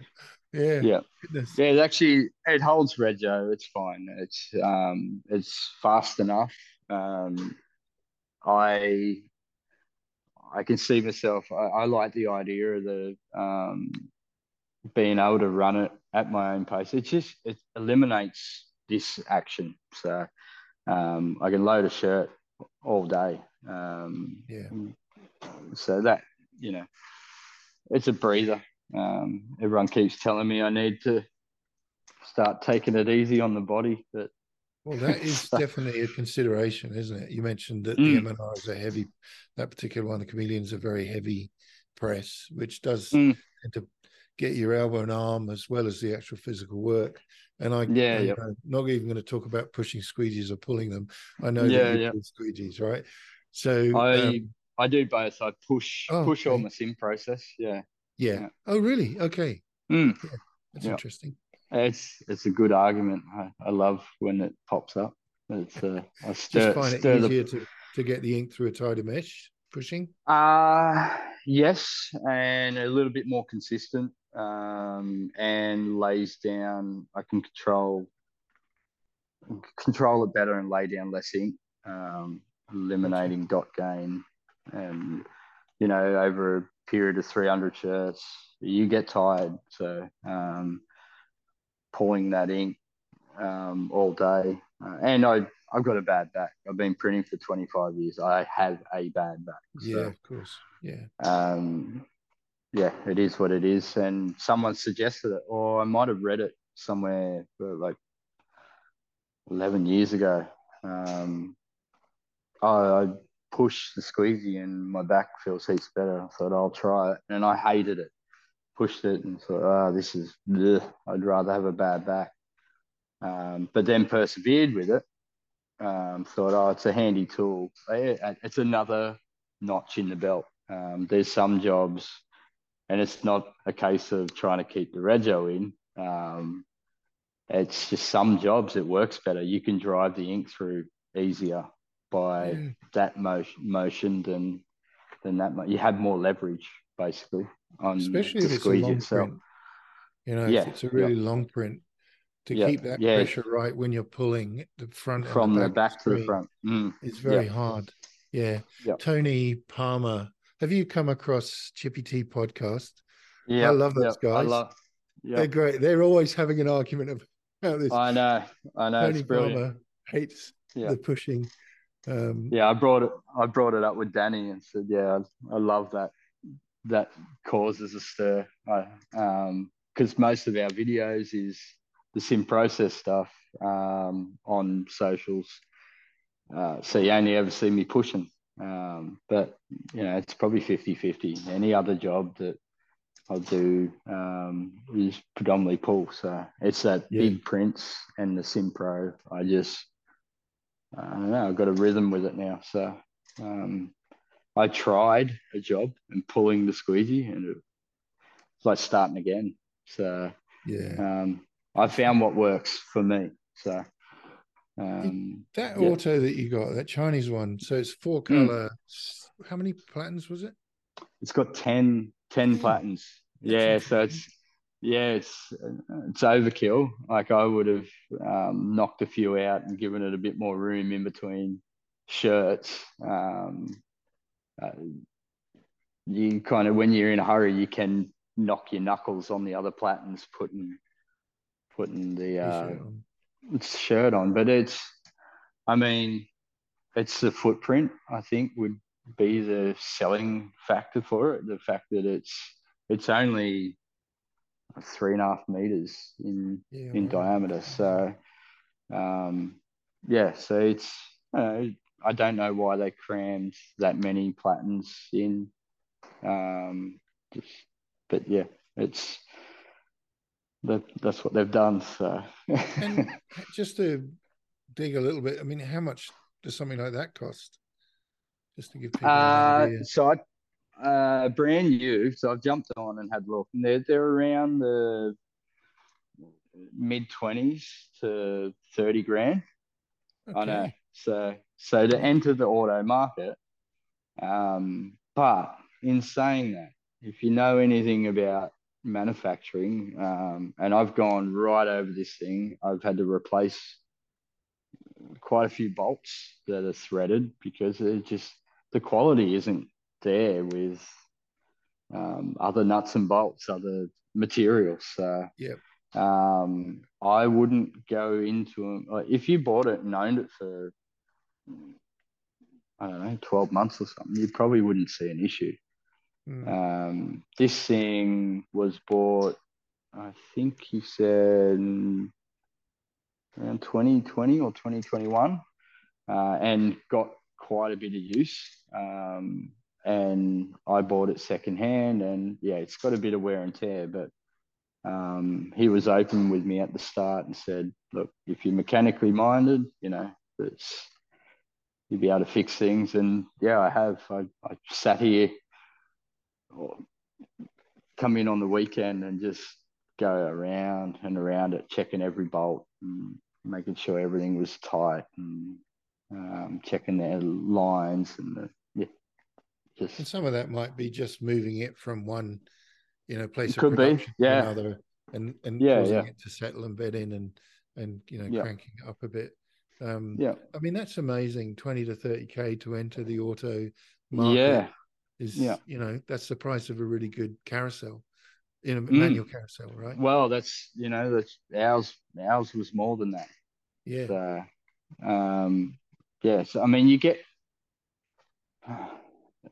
it's all relevant. You get what you pay for in these machines, but in saying that, for an entry level into the auto field, yeah, definitely. But I don't know.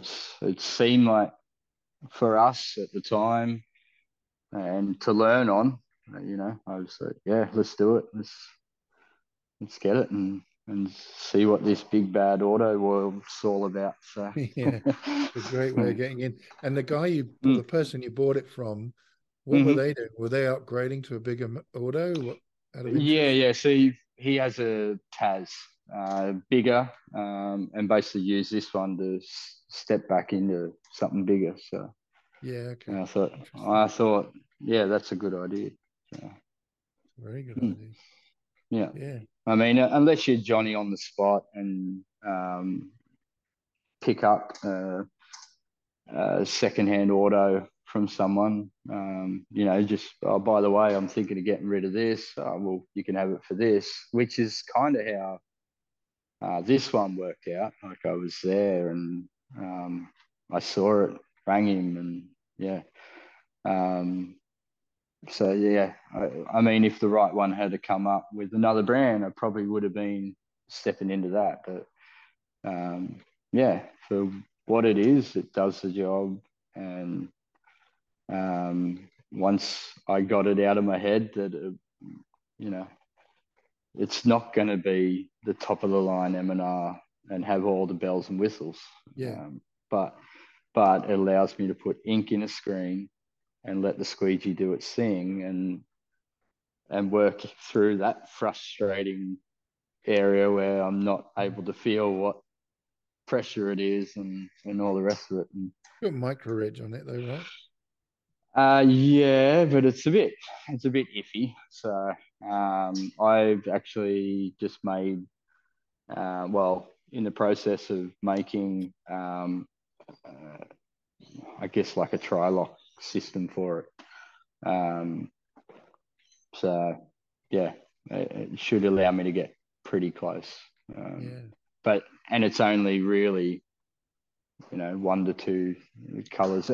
The good part about it, it is 4 color, but I can have, obviously you need cool down stations, but I can have a flash after the print head, and then you've still got all access to all the other All print three. heads. So That's yeah, nice. yeah, Yeah. Okay. yeah. All right. This is a question that I seem to ask a lot, but it comes up a lot. I've noticed about. Mm-hmm. We've spoken a bit about Erin's role, but ultimately you're the business person. You're the Mm-hmm. owner. Or maybe you share the ownership. You're a businessman, but you're also Yeah. the artisan. And it sounds to me like that's what you prefer. But there are aspects of running a business that you enjoy as well. I mean, the marketing's taken care of and the sales are taken care of, but there's also strategic questions to look at in terms of growth. Mm, How do yeah. you enjoy that side of it? I don't. Um, Okay. I've been told that Erin had to take control more of the business's direction because I was too focused on the printing, Yeah. to be the owner, to further us basically. So yeah, it's I'm the director, but as a husband and wife, we sit down, we talk about, she will say we kind of need to do this, and then I can work out this area on how we get to those goals. So yeah, I don't like it. I'm a screen printer, not a business owner.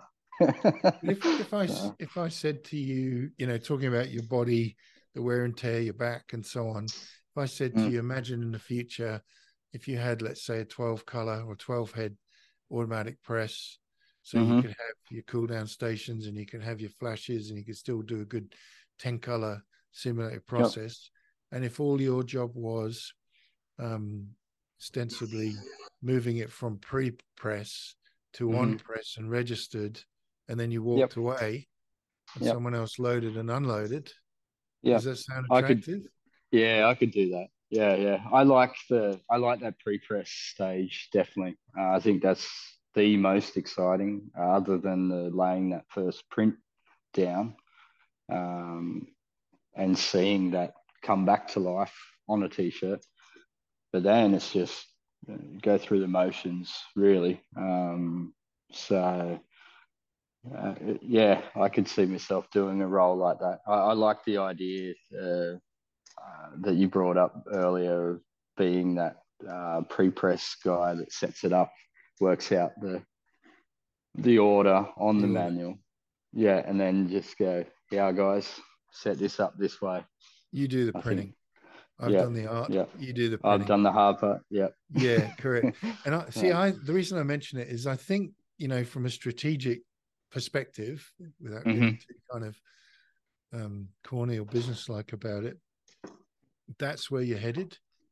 I Yep. think that's, an objective in a sense, because right at the beginning of this conversation, what really impressed, I mean, there's a lot of things that impressed me about what you do and how you do it and everything, but one of the things that really impressed me Mm.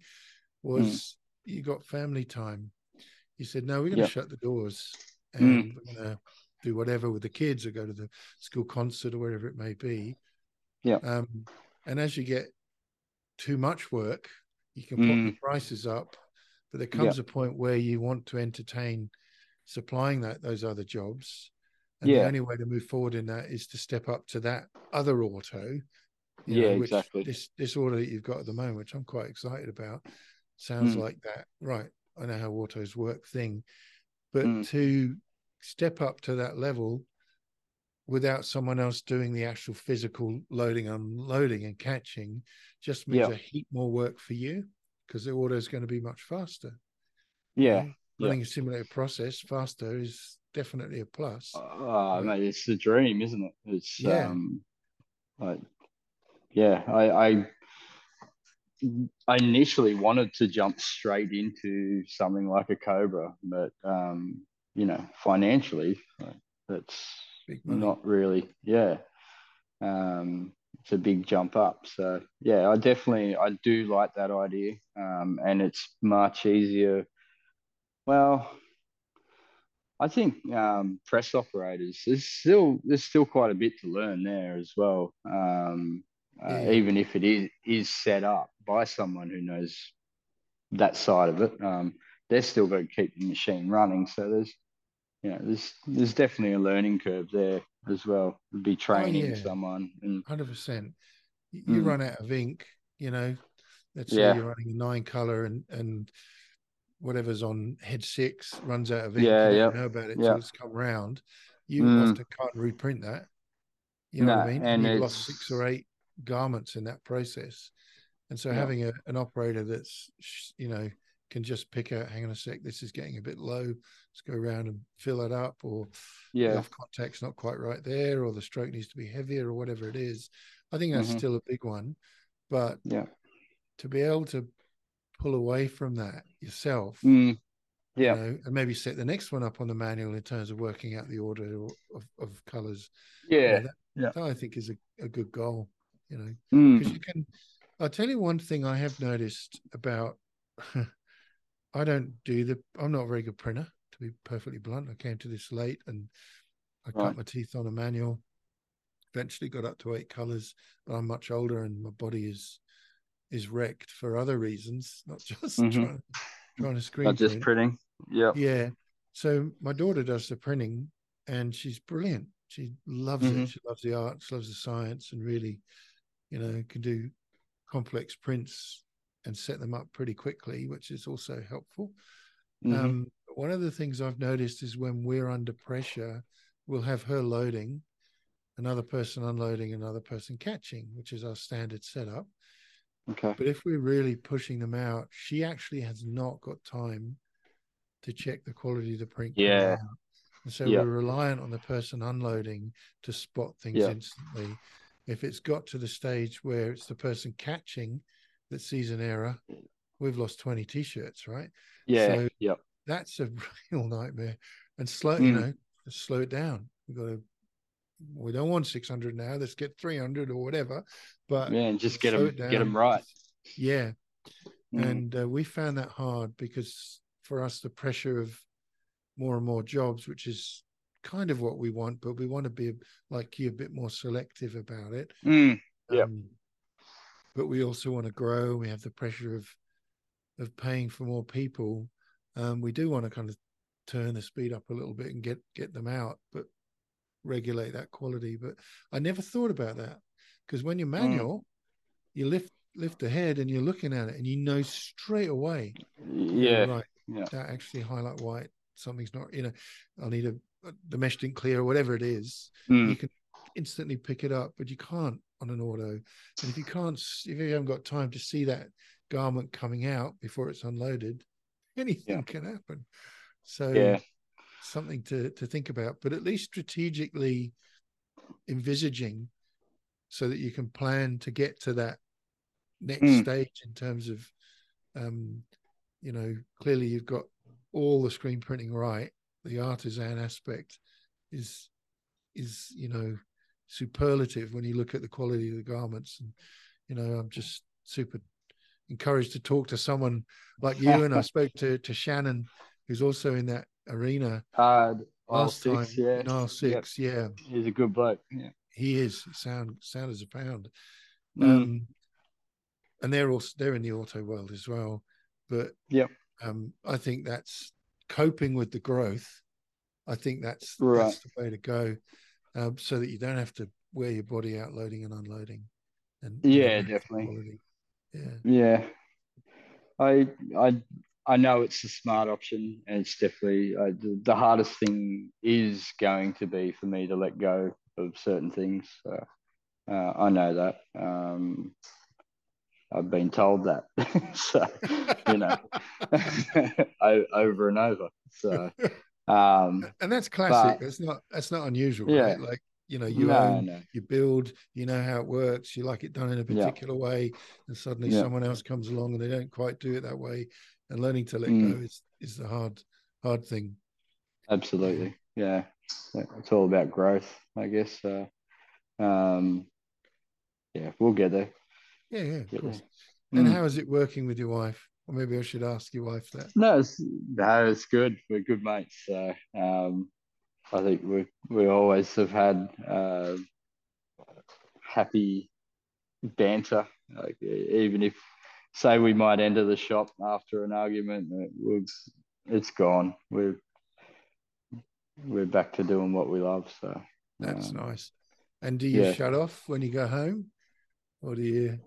No, we're in a bad position where she'll be clacking away on emails and I'll be separating artwork or something. And, Okay, all right. Well, you you're still working. You're not just yeah, sitting there we're talking still about together. business. Yeah. Yeah. But no, there's some nights we'll switch off and just throw a series on, binge watch something. Yeah, nice. So, Yeah. we've got our hands full with this new puppy at the moment. So it's been early to bed and early to rise. Mm, yeah, just uh, sort of moving objects seems to be 90% of our day that he can't chew. So Preventing you from chewing. I'm sure the yeah, kids yeah, love it. I noticed some of yeah, the Instagram, you got your kids feature, they're kicking footy balls and smashing through yeah. boxes. That's great. You often Mate, don't they see that love. side of a print shop, you know, the family, Yeah, the dog or whatever. It's pretty yeah. cool to see that. Yeah. I was worried that when we moved in here, we were like, yes, we can finally separate home from work. Not the case because we got busier. Um, Mm. but the kids love coming in here. We said, right, we can bring some bikes in here and some scooters, and we've got all their things in here, and they can ride around out the front. And the AS Color basketball hoop keeps them occupied. Yeah. So it's good. They actually, our youngest, he will burst into tears because he doesn't want to go home when we're leaving here at night time. Okay. So he wants to stay and play. So Mum and dad's yeah, which workplace is is my play place. Yeah. yeah, Nice. which is good because I had memories. My grandparents owned a dry cleaning business for many years, and I have fond memories of lying in baskets and weaving in and out of people's clothes and hiding, playing hide and seek all around it. So I like to think that they'll remember this space Oh yeah. when they're older. So Laying down memories. And do you think mm, your kids might be interested in getting involved in the working side of it? no, I hope not. To be Really? honest, look, they're all very clever. They if they want to do it, then go for it. But I'm not going to say, oh, this business is sitting here for you to take on when you're older. They're all got their own unique traits. They all love art, which is, Yeah, I don't know great. whether it's a product of growing up around it, but they all like to draw, paint, and creative art. So, you know, I don't know. They all know how to screen print, but will they do it for a living? I don't know. I'm not going to push them. So, No, of course. uh, Yeah. yeah. But it might be a bit of succession planning if one of it'd them be nice. decides It's to when go they off and want do it. something. When they want something, yeah, they've got a rate per piece if they want to fold and they need to buy something. Yeah, we're happy to pay them to fold shirts, and they do a good That's job. nice. So yeah, Yeah, so, that's lovely. but, Um, yeah. if you had to, I mean, your journey into screen printing started, in another part of decorating apparel, and Mm-hmm. you kind of grew into it. But if you had to chat to someone that was just starting up, Mm. didn't know anything at all, was YouTubing it, or trying to get on a course somewhere, which Yep. is quite hard. What sort of advice would you give them if they're just starting up in business as screen printing, not just learning it as a hobby? Yeah. Okay. I wouldn't recommend jumping straight into it. I would go and see if you could pick up some work somewhere. It's much more financially acceptable to ruin someone else's t-shirts than the ones you Stuff up with paid your for, own. yeah, Yeah, yeah, yeah. and still get paid and get to go home and That's brush right. that off. We'll start again tomorrow. No, I definitely go and learn at another print shop if you can. Start at the bottom. Uh, the worst job in our industry is reclaiming screens, but it's probably one of the most important. So if you don't get that right, then you can't get those crispy films, halftones, and a slight little bit of crap in the screen. And Mm, when you're doing 75 LPI screens, you mm. end up with a face that looks like they've got a big pimple on the end of the nose because something hasn't blown out, Yeah, so which I've had happen. So yeah, go to another print shop, walk in, just offer to help. Even don't have to get a have job. to work there. Mm. Most print shops that I know are pretty approachable. They and everyone needs help at the moment, so it's hard to find good staff. Um, I've got 50, 60 odd screens sitting over there that need cleaning, which I'll be getting to later. So, if someone walked in tomorrow and said, can I clean them? And you don't have to pay me, and I just want to learn about the process, then I probably would take it on board. So, it'll give you a good starting point. See, I may have started in a different area. It was still the textile um, screen printing industry, but I also did that 14, 16 months at a proper screen printing shop. On top of that, I was also helping another print shop throughout my time, was located in the bay or a couple of bays across from us. And I learned how to do stickers in there and corflute signs and stuff. So the little bits of experience, as much as you can, will only help you with your business. Unless you can, if you're starting a t-shirt business and you got someone that can do the printing, then that'd be the easiest way. Yeah, Um, so yeah, there's a lot to learn. You can do it. You can throw ink through a screen it's, I always tell people it's an easy thing to do. It's a hard thing to do properly. So yeah, yeah, um, the nature of it is just pushing a solution through holes in a screen onto a garment, but done wrong, and that's exactly what it looks like. Just crack push through a screen onto a yeah, shirt. So, yeah, um, but yeah, videos are good. I still watch them. I still listen to everything I can, and still pick up new things. mm, mm. Yeah, if you think you'd, I had a friend say to me the other week, if you think you're the smartest person in the room, then you're probably in the wrong room, Yes, yes, So, um, yeah, and if you take that on board and get into it, you're never going to know everything. And if you do know everything, then you probably don't. So, yeah. You probably just you haven't know, got a clue that you don't know anything at yeah, all. Yeah. exactly. So, Oh, that's yeah, a very helpful piece of advice to people. All right. Well, look, it's been a wee while we've been on. I don't know what to say other than thank you, Chris. Black Dog Ink. No worries. Thank you.